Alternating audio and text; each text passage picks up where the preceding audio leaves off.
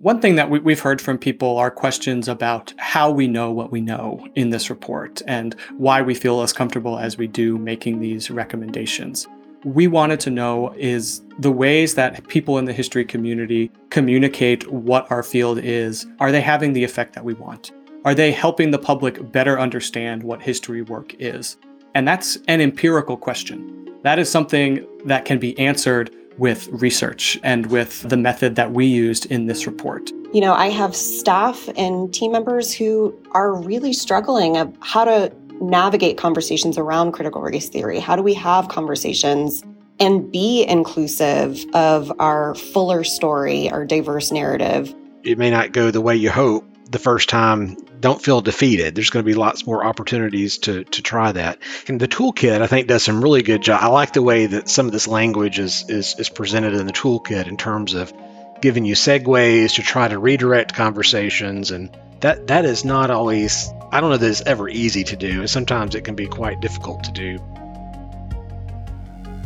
This is Reframing History, a limited series from the American Association for State and Local History. I'm Christy Coleman, Executive Director of the Jamestown-Yorktown Foundation. And I'm Jason Steinhauer, Global Fellow at the Wilson Center and author of History Disrupted. In this 6-part series, we're speaking to history practitioners from around the country about how they communicate the role and value of history to the public. To help frame this conversation, we're using a new report on history communication called Making History Matter. This research-backed report offers specific language that history communicators can use to bridge the gap between how we talk about history and how the public understands history work. You can download the report at aaslh.org/reframinghistory. This is episode 6. Now what? Using the Reframing History report and toolkit. Over the course of this series, we've covered the entire Making History Matter report. In this final installment, we'll discuss how to put the report's findings into practice with a little help from 2 leaders in our field. Then, AASLH's John Marks will walk us through the Reframing History Toolkit and address common questions and concerns that have come up since the report launched. Jennifer Ortiz and Steve Murray have been involved in discussions about this research and possible applications over the past year. They joined us today for a discussion about the report and toolkit. To kick things off, we asked them to introduce themselves and their organization's most immediate communication challenges. Yeah, so my name is Jennifer Ortiz, and I'm the director for the Utah Division of State History. So we are the state historical organization for the state of Utah. We're a government agency. And within the Division of State History, we have our library and collections, so collections from across the state, historical collections, our historical society and public history team, publications, and then our outreach division as well. Hi, this is Steve Murray. I'm director at the Alabama Department of Archives and History. We're also a state agency. We function as the official repository for state government records and also are home to the state's history museum. Very much in the forefront of our minds these days is the whole issue of critical race theory and divisive concepts in K-12 education. Our agency works extensively with K-12 educators throughout our state, and we're involved in discussions in our state about what really happens in K-12 classrooms and why it's so important to the functioning of a constitutional democracy. These issues also have resonance for work that we've been undertaking for a long time at our agency, but have been much more vocal and explicit about in the last couple of years. In 2020, in the wake of George Floyd's murder, our agency released a statement of recommitment to inclusive history. And that statement arose at the time because we wanted to point out resources that we had at our organization that could help the public understand what was happening in this national discussion about the history of racial injustice and discrimination. And we wanted that history to be useful to the public, but also knew in the process of promoting those resources that we needed to be honest about our own agency's contributions to systemic racism in the past, because our organization practiced collecting and preservation in a way that was highly discriminatory throughout a good portion of the 20th century. and was actively involved in promoting a skewed and incomplete version of history for consumption by both K-12 students and the public over decades. And so we've been engaged heavily in trying to be clear about messaging and talking specifically about what history is and what good history is. Yeah, I will echo a lot of what Steve has already talked about. A lot of our communication challenges as a history organization and, of course, a state history organization, it's the interaction with what is happening in the media today. And so, I have staff and team members who are really struggling of how to navigate conversations around critical race theory. How do we have conversations and be inclusive of our fuller story, our diverse narrative? I think another big communication challenge that we have that I think Steve has alluded to is this idea or conversation around who are the experts in the room. And that I think historically has been a challenge in our field, right? Of what are historians, what do they do? And how do we communicate that to the general public? And I think that that's where the report comes into play and helps us sort of frame that conversation really well. Okay, so let's talk about what's working well. Specific language, recommendations from the report. What has been most helpful to you and your staff? Well, I find very appealing the recommendation addressing the framing of history as detective work and the idea that we are about examining and interpreting evidence and all the challenges that come with that. And I think for especially those of us who work in government organizations, that's a familiar concept, not just in the kind of the popular culture framework of TV detective work, but the fact that state agencies of all kinds use evidence to draw conclusions about the services that they're delivering, what the needs of their constituencies are. And that to me seems like a vocabulary that resonates with legislators and policymakers. And it's easily adaptable, I think, depending on who your audience is.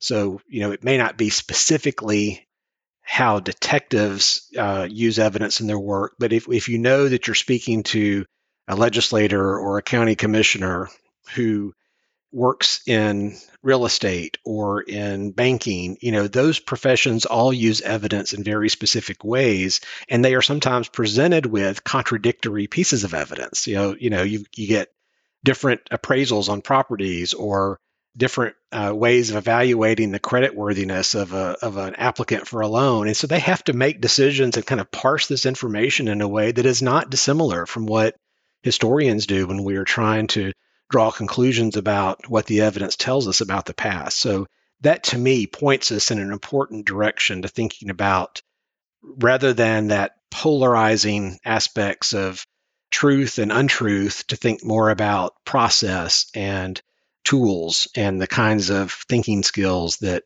we use and that we want young people to develop.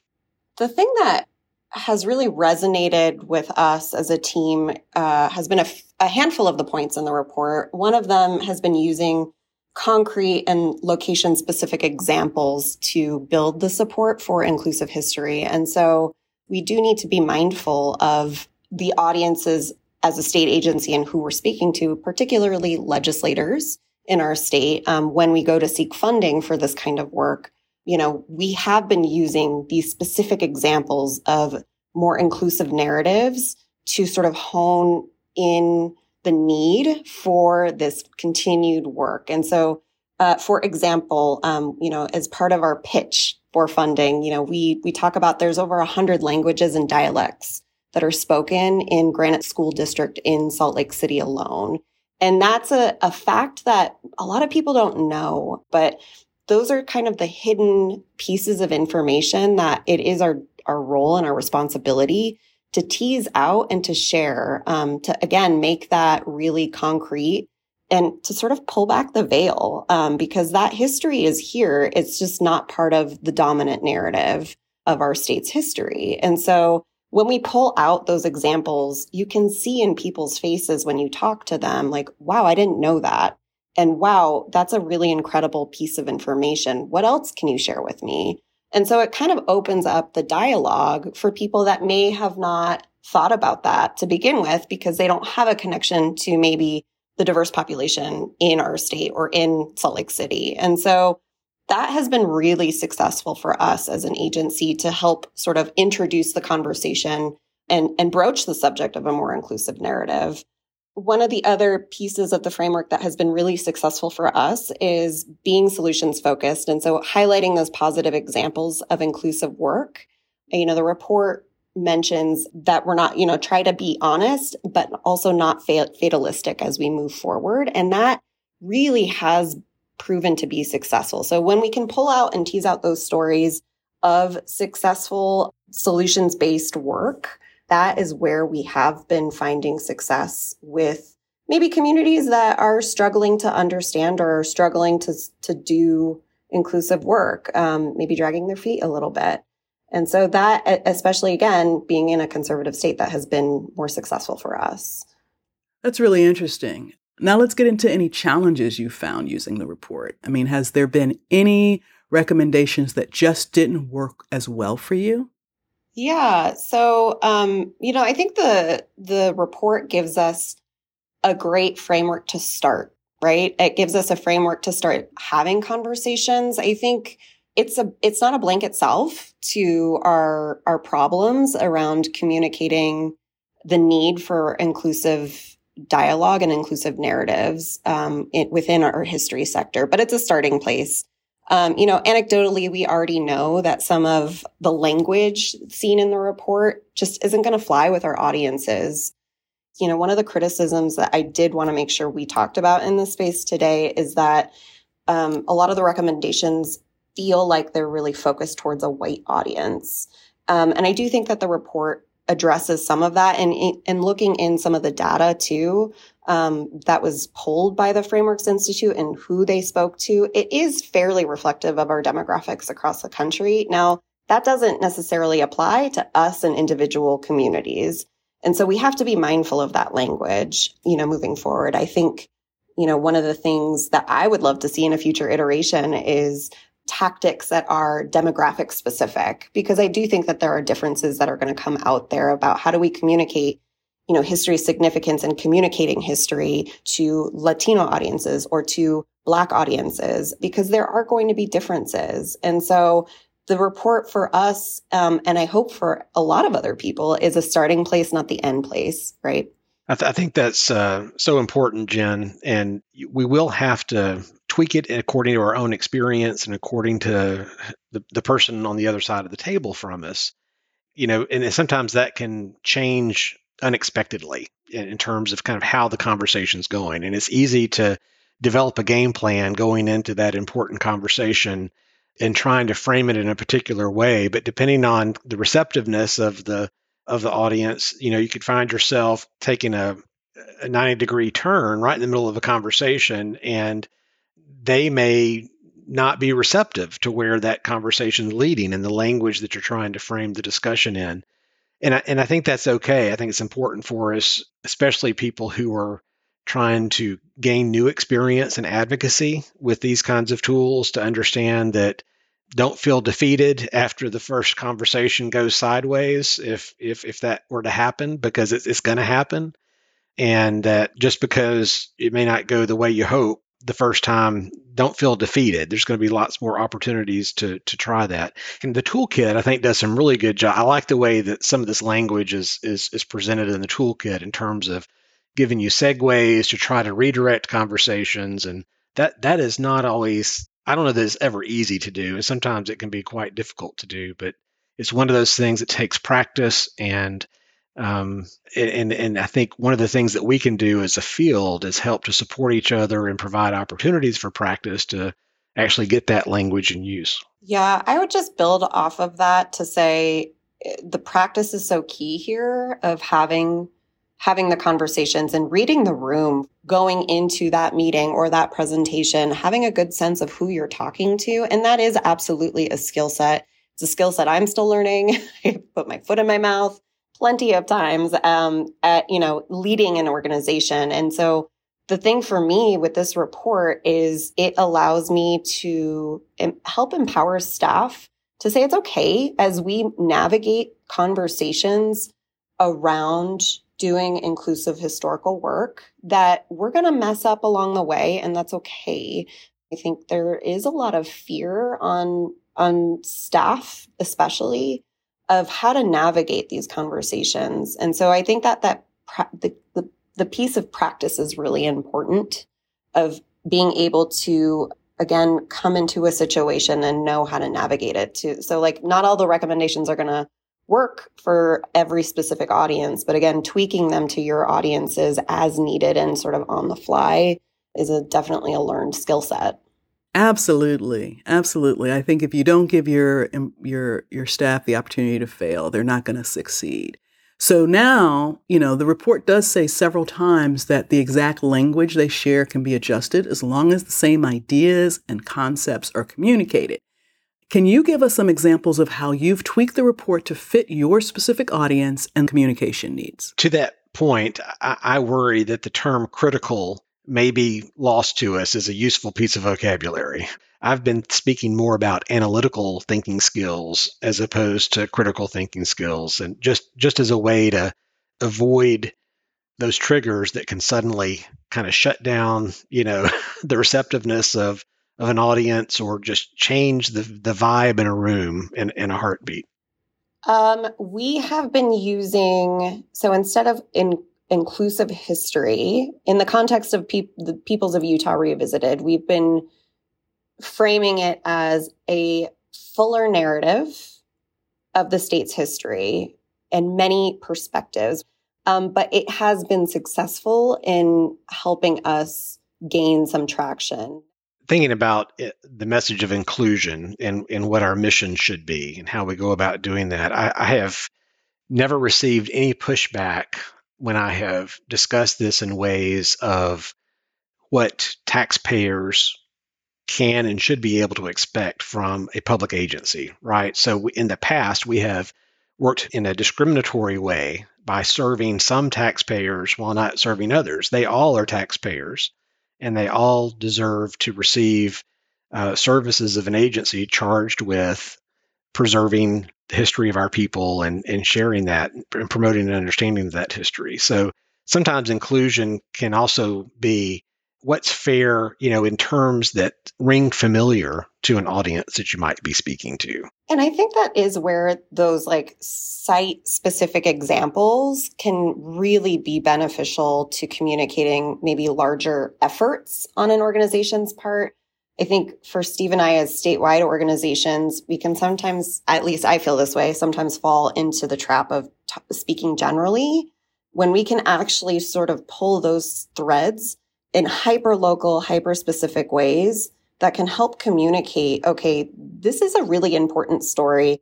Here's why we should tell this history at a much larger scale, on behalf of our state's history, for example. That's really at the heart of this research project, right? Finding out what the public thinks and then adjusting our language to match that. But I have to say my own reservation about that is that we have to be really careful that we're not reinforcing public sentiment that may be problematic.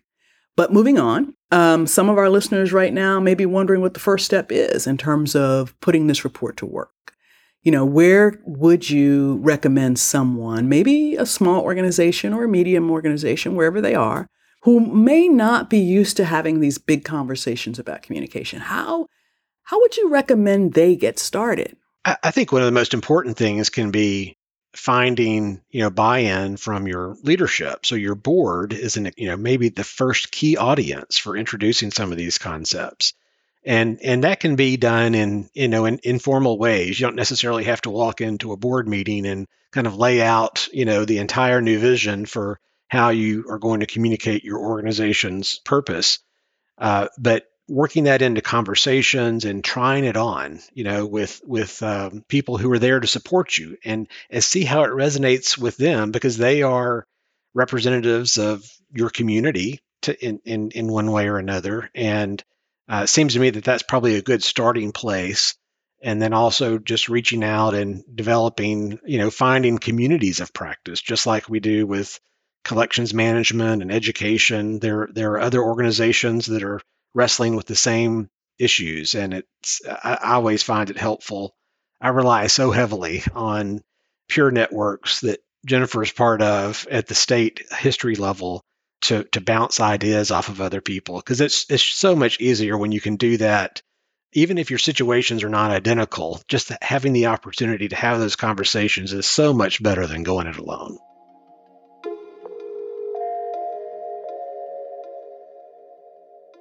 Jennifer and Steve covered a lot of ground for us there. But before we move on to our next guest, Christy, any further thoughts on how we should be getting this framework out there and in use? Well, as in terms of getting it out there, I think AASLH has a very good distribution setup. The real question is it going to be put into use by the sites as they get them? And I think that this will be easier for those sites who are more conscious about dialogue engagement and the use of that versus sort of the widget approach to their work, where they're pointing out, oh, this thing over here and that thing over there, or this is how you would do this back in the day. But rather, really, I think it's going to be an easier framework to use if, in fact, effective dialogue and engagement with visitors is already a part of the practice. Well, I really enjoyed this interview with Jennifer and Steve, who are actually two of my favorite people in the public history world. And I think this interview illustrates and underscores why public history needs to be its own discipline within the profession. Because when you think about the work that public historians have to do in the field, it is very different from what happens inside of an academic classroom. Certainly, research and scholarship are both part of it, but the number of stakeholders involved and the political dynamics are so much different on the ground in states, especially like where Jennifer and Steve work, than they are inside a Princeton, Yale, or even Purdue or Indiana University classroom. And I think that this is really critical to have the voices of public historians who are in these settings speaking about what they need in order to be successful and to advocate for history's importance at the state, regional, and local levels.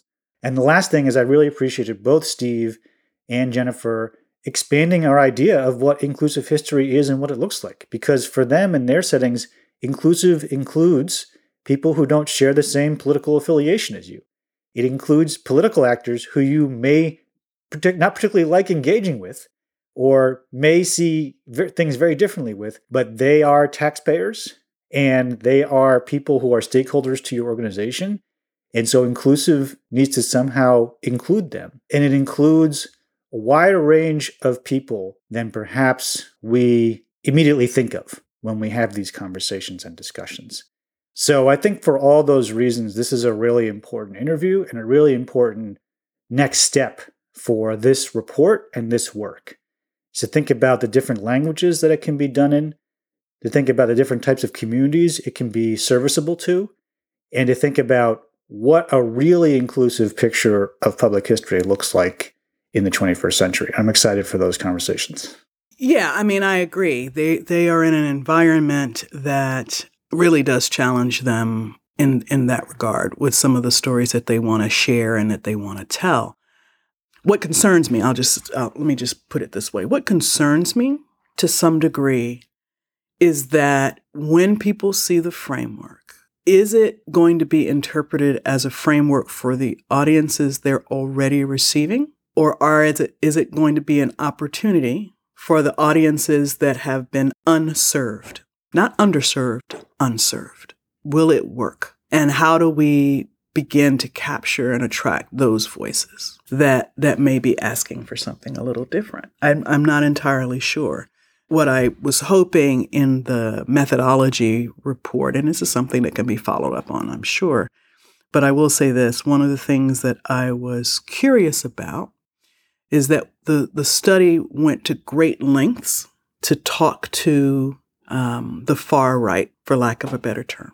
I don't see any evidence of them doing that conversely. The people who are highly critical of museums for being exclusionary or white-centered, to get that data set, to get that understanding of where we may have failed, especially for those institutions that are in more urban-centric or communities of color-centric because I am pretty sure that, or at least let me put it this way, my instinct suggests that this may or may not work the same way, may not have the same response. I'm just not sure. But it's worth the conversation, and it's worth our institutions trying to figure that out and being able to bring that experience from the field back for whatever the round 2 study provides for us.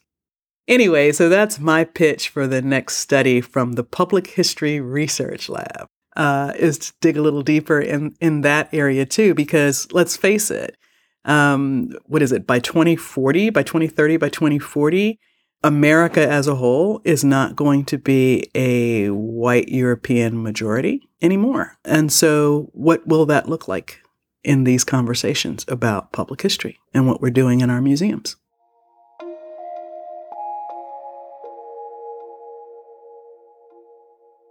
Our last interview guest for this series is John Marks. John is a director of AASLH's Public History Research Lab, where he's been involved in every aspect of this report, from the grant writing stage to inviting us to host a podcast about it. We asked John to walk us through the Reframing History Toolkit. Built on the research and recommendations in the report, the toolkit is designed to help incorporate the framing strategies into your work. When it comes to communicating about history, consistency is key, and hopefully the toolkit will help us all get on the same page.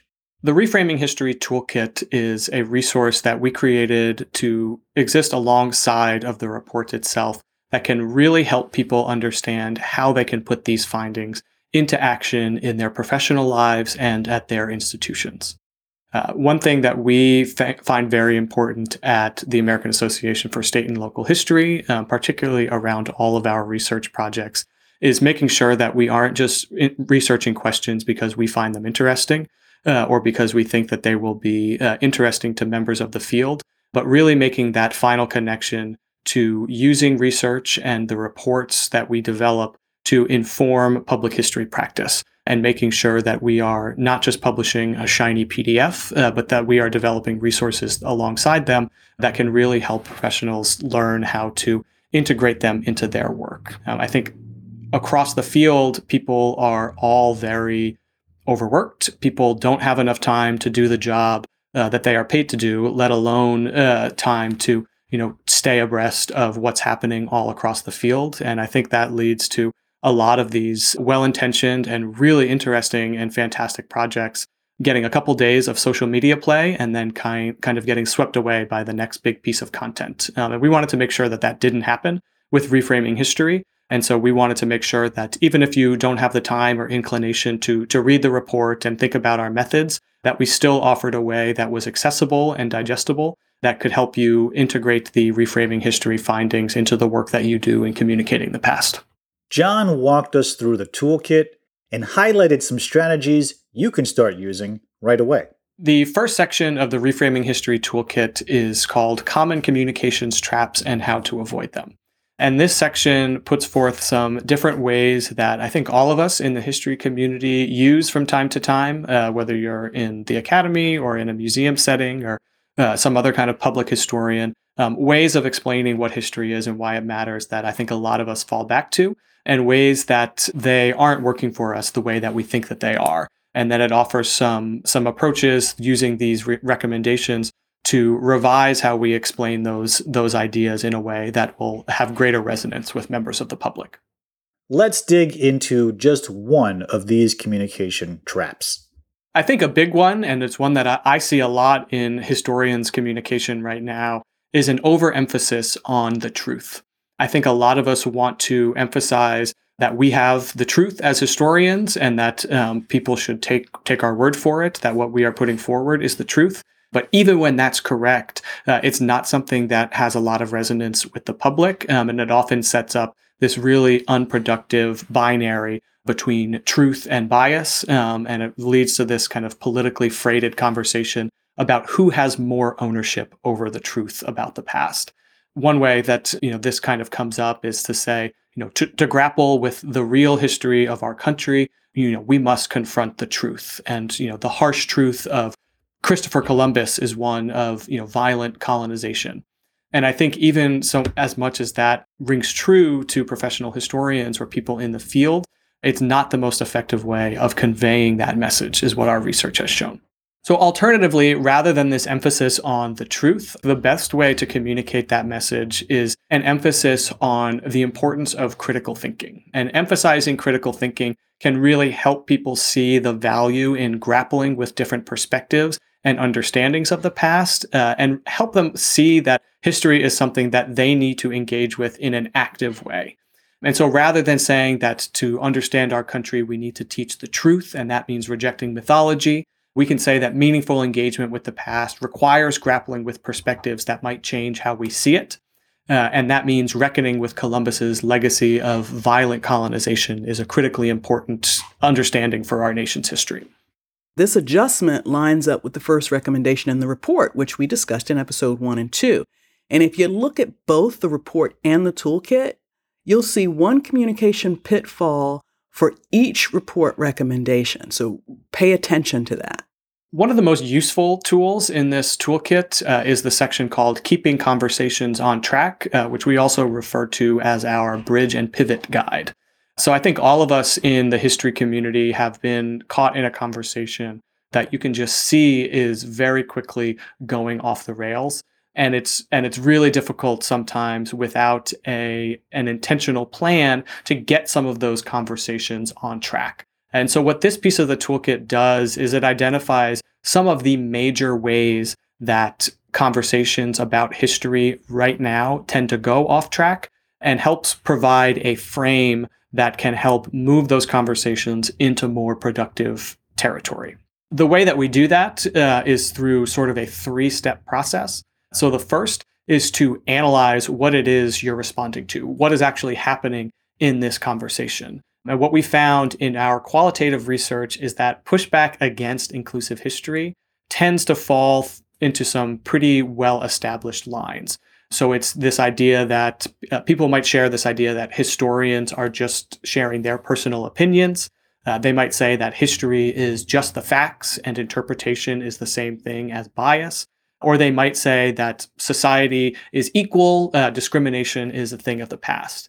And the second step in this process is to bridge where the conversation is now to where you want it to go. And there are some really well-established ways of kind of building that bridge, and some common phrases that can really be productive in taking a conversation that could be veering towards confrontational and move it back to someplace productive. So some things like, what's most important to understand is, or let me answer you by saying, or that speaks to a bigger point. Some of these really simple phrases that I think any of us can commit one or two of them to memory, and they will, I think, quickly become part of our toolkits of how we have these conversations, can really do a lot to take it from where the conversation is now to where you want it to go.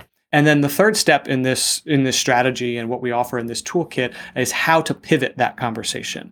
And what we have is an easy table that you can remember or can refer back to that tells you when they're using one of these well-established talking points or ways of approaching a conversation about inclusive history that are unproductive, which of these framing recommendations you can respond with in order to shift the conversation and in order to shift the person you're speaking with's understanding of what's at stake when you're talking about inclusive history. So, for example, if you're talking to someone that says, that's not how I learned history, you're just engaging in revisionist history, and that's something that is unacceptable. History is the truth. History is just the facts, and you're trying to revise that. You should respond with the frame that focuses on doing detective work. And emphasizing detective work can be a way of helping to build understanding.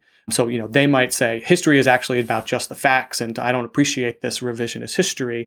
You might say, what's most important to understand here is that doing historical work is like doing detective work. It involves using a range of sources, a range of different methods, and it requires us to update our understanding as we learn new information or as new questions animate our investigations. And so rather than getting into a back and forth about what is and isn't revisionist history, you've been able to shift that towards more productive terrain. Getting even more practical, we then get 4 pages of sample text that you can copy and adapt as needed. The third major item in the toolkit are sample reframed messages. And these are really before and after models that anticipate some of the major uses for these reframing history recommendations and offers an example of how you might put that into practice. So what the research team did was to work with AASLH and our advisory committee to identify some major ways that people might use reframing history, whether it's describing a history department in a university or writing an about page for a historical society or writing an op-ed for publication in a local newspaper. It offers a way that people are doing that now and what that looks like, and then offers some suggestions about how you can make those types of communications more effective using these reframing history strategies. So included within these sample reframed messages are sample online content for an academic course, a way you might describe a U.S. history survey, or you might describe the offerings of a history department. We have an introduction to an exhibit, so something that you might put in your communications about an upcoming exhibit, or you might put on the wall directly. We have a letter to funders, so a fundraising appeal that you might use that tries to explain why history is important, why it matters for society, and why people should consider giving money towards it. And then we also have the opening of an op-ed addressing some of the recent legislation to restrict the teaching of critical race theory, restrict the teaching of systemic racism in American classrooms, and how you might use these strategies to make those kinds of pieces as effective as they can be. At the time we're recording this episode, the Making History Matter report has been publicly available for a few weeks, and we've gotten some feedback on people's first impressions and reactions. We asked John to answer some of the main questions that have come up since the launch. Frequently asked question number 1. Is this just your opinion on what strategies work best? One thing that we've heard from people are questions about how we know what we know in this report and why we feel as comfortable as we do making these recommendations. And I think something that's important for readers and people in the history community to remember is that the core of this project is we wanted to know is the ways that people in the history community communicate what our field is. Are they having the effect that we want? Are they helping the public better understand what history work is? And that's an empirical question. That is something that can be answered with research and with the method that we used in this report. And so we wrote the report itself in a way that was accessible and that was open to people who maybe aren't as well versed in this kind of research, who aren't interested in sort of the data and the methods behind it, and they just wanted solutions to the communications challenges they're having. But ultimately, everything in this report is grounded in more than 2 years of mixed methods empirical research. So we did deep qualitative research with people grounded in cultural anthropology and other disciplinary approaches that involved interviews and focus groups that really helped us understand the ways that people think about history. This is qualitative research that goes far beyond opinion polling. This isn't just how people feel about history or whether they like it or don't. It's certainly not about what they know about history. It's really deeply grounded research in the ways that people think about history, the assumptions they use, the comparisons they use, the things that are shared across members of the US adult population that help them understand what history is and why it matters. And then it was also supplemented through deep quantitative research. We ran a nationally representative survey experiment to make sure that the recommendations we were making were shifting public understanding, and we're doing so across different demographic groups, across people of different ages, different political leanings, different racial and ethnic groups, different gender identities. And so while the report itself is something that reads very straightforward and it's not full of footnotes, those were intentional decisions to make it as accessible as possible to a very diverse and dynamic field. But in our data and methods appendix, you can see that all of this information, all of these ideas are really rigorously grounded in some very cutting edge research. The report itself is all about the results, but if you want to dig into the research process, there's a research methods and data appendix available for download at aaslh.org/reframing history. Another frequently asked question or concern that has come up is whether this report is just aimed at white audiences. The strategies and recommendations that we make in Reframing History are designed to work for all audiences. So over the course of our research, we really rigorously tested all of these strategies to make sure that they would, to make sure that they resonated with people of all different backgrounds, of all different identities.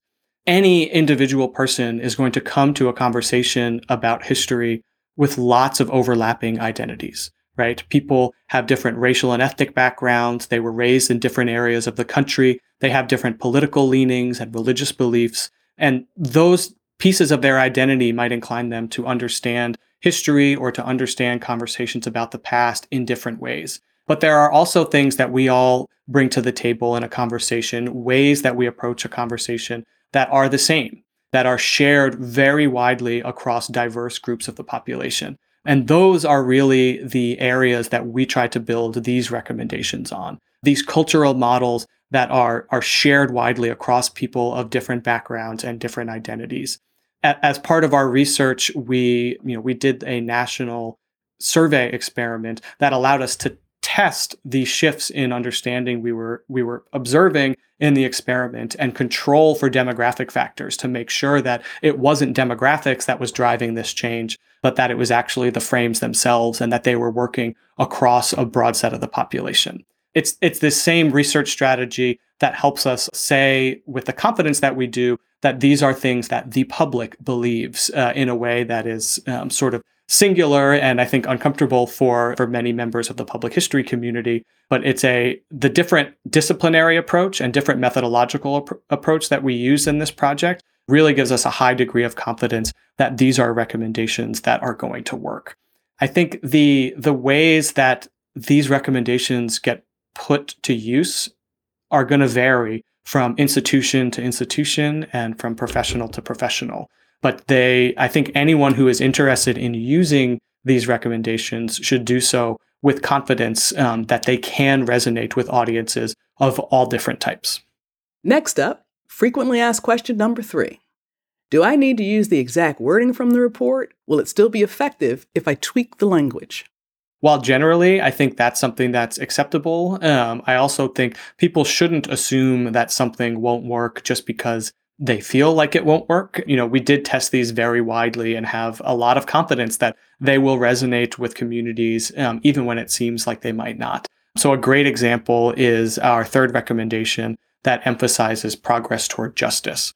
What we found was that even though for many people it seems like, oh, justice, that must be something that people are now associating with left-wing politics and are associating with social justice, I don't think that's going to fly in my community. We found the opposite, that justice isn't automatically connected to kind of this idea of social justice, and it does have broad resonance, especially for people on the conservative end of the political spectrum. And we were conducting that research in 2020 and 2021 when these conversations about systemic racism, about critical race theory were really at their peak. And so for justice to still have that kind of resonance across the political spectrum was really encouraging for one thing, but also I think speaks to the need to really take seriously what these recommendations are. So you can just explain what justice looks like, whether it's more equal representation or equal treatment by the criminal justice system or whatever the case might be. But the term justice isn't one that has been sort of deemed out of bounds by certain communities. And then the other example that I would use is I think people need to be careful when thinking about critical thinking and using variations on the term critical thinking. I think for a lot of people in the professional history field, we think of critical thinking and historical thinking as being synonymous. And the public does not think that way. For most of the public, historical thinking is the ability to recall facts and dates, the ability to call to mind and to answer trivia questions and to sort of regurgitate this kind of textbook version of history, capital T, truth. And so while we think of historical thinking and think of evaluating multiple sources of evidence and weighing different perspectives and trying to figure out where the balance of evidence lies to draw a conclusion, That is what critical thinking means to the public. And so that's an example where we can use some variations on these. Like I think critical thinking and analytical thinking might both work equally well, but historical thinking might get the public to veer off in a different direction.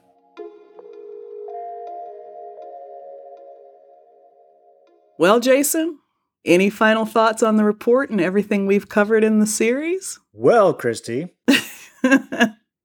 let me first say that I want to applaud AASLH for this effort. As someone who's been preaching about the importance of history communication since 2014, it's really gratifying to see leaders in the field now taking it seriously as a subdiscipline and as a lens which needs to be analyzed and critically thought about. I think this is a bold step to take, to put this out there and to be very upfront about where things are working and where they may not be working. That is going to unsettle people because people take their work and their passion for this public history field very seriously. They put a lot of time and effort and resources into it, and it can be very jarring to tell people that what you're doing is not working or not succeeding as well as you think it's succeeding. So I want to applaud AASLH for having this podcast and this report and allowing the space for this conversation to happen. I may not agree with everything in the report, and I may not agree with everything that's been said by our guests on this show, but I think the conversation is so invaluable to the field and to where we're operating and heading in this landscape, where the communications challenges are getting even more pronounced and profound. And so if we think about history as an always evolving intellectual argument, this is a new, always evolving intellectual argument that we're having about the way to communicate history and how to do it most effectively in this landscape.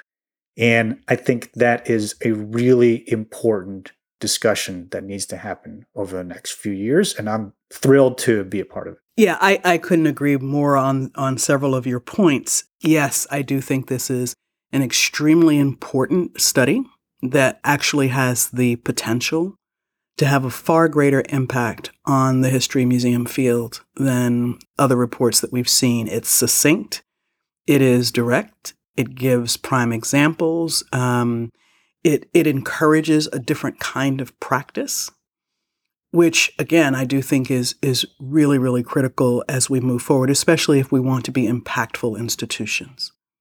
And so, like you, there were certain things that were said that, in the back of my mind, I was like, oh, God. Or other times where I thought, that's very insightful. It's something for me to think about as we move forward. Is the framework perfect? Absolutely not. But what it is an exceptional piece for the conversation to continue, not only to begin, but to continue. And I think for that, it is highly valuable, and it should not be shoved in a shelf or in a corner or in a drawer. It needs to be used. It needs to be implemented. It needs to be practiced. I am thrilled to have played some small part in terms of helping to communicate what this is. And again, I'm just delighted with it 90%, and I think anything that is done that has the potential for what the framework offers us, the Reframing History framework has to offer us. I think if you're not being critical and really thinking of where potential gaps may be and all of that as you're implementing and practicing, then again, how serious are you about your work? What is it that you're really trying to do? So yeah, this has been really great. We've had some fabulous guests. Kudos to AASLH and its leadership. Kudos to the Reframing History Network and the public history research projects that have informed this work so deeply for 2 years. And what else is valuable is that you and I got to meet. We did. Isn't that great? So that was cool. That was exciting. Absolutely. I've been an admirer of your work for a long time. I may not always agree with you either, but that's how it works. Listen, no one agrees with me all the time. Not even my wife or my family or so. Oh, darling, it happens to the best of us. Let me tell you, I'm right there with you. So that's part of the fun of it, right. is the different perspectives. Yep. Inclusive. Absolutely. Absolutely. And that's our show. Thanks for joining us and being a part of this important conversation. Reframing History is brought to you by the American Association for State and Local History. It is made possible through support from the Andrew W. Mellon Foundation. To learn more about the project and read the report, please visit aaslh.org/reframinghistory. We'd like to thank our partners on the project, including the Frameworks Institute, the National Council on Public History, and the Organization of American Historians. Thanks as well to our advisory committee and our guests. Our guests on this episode were Jennifer Ortiz, Steve Murray, and John Marks.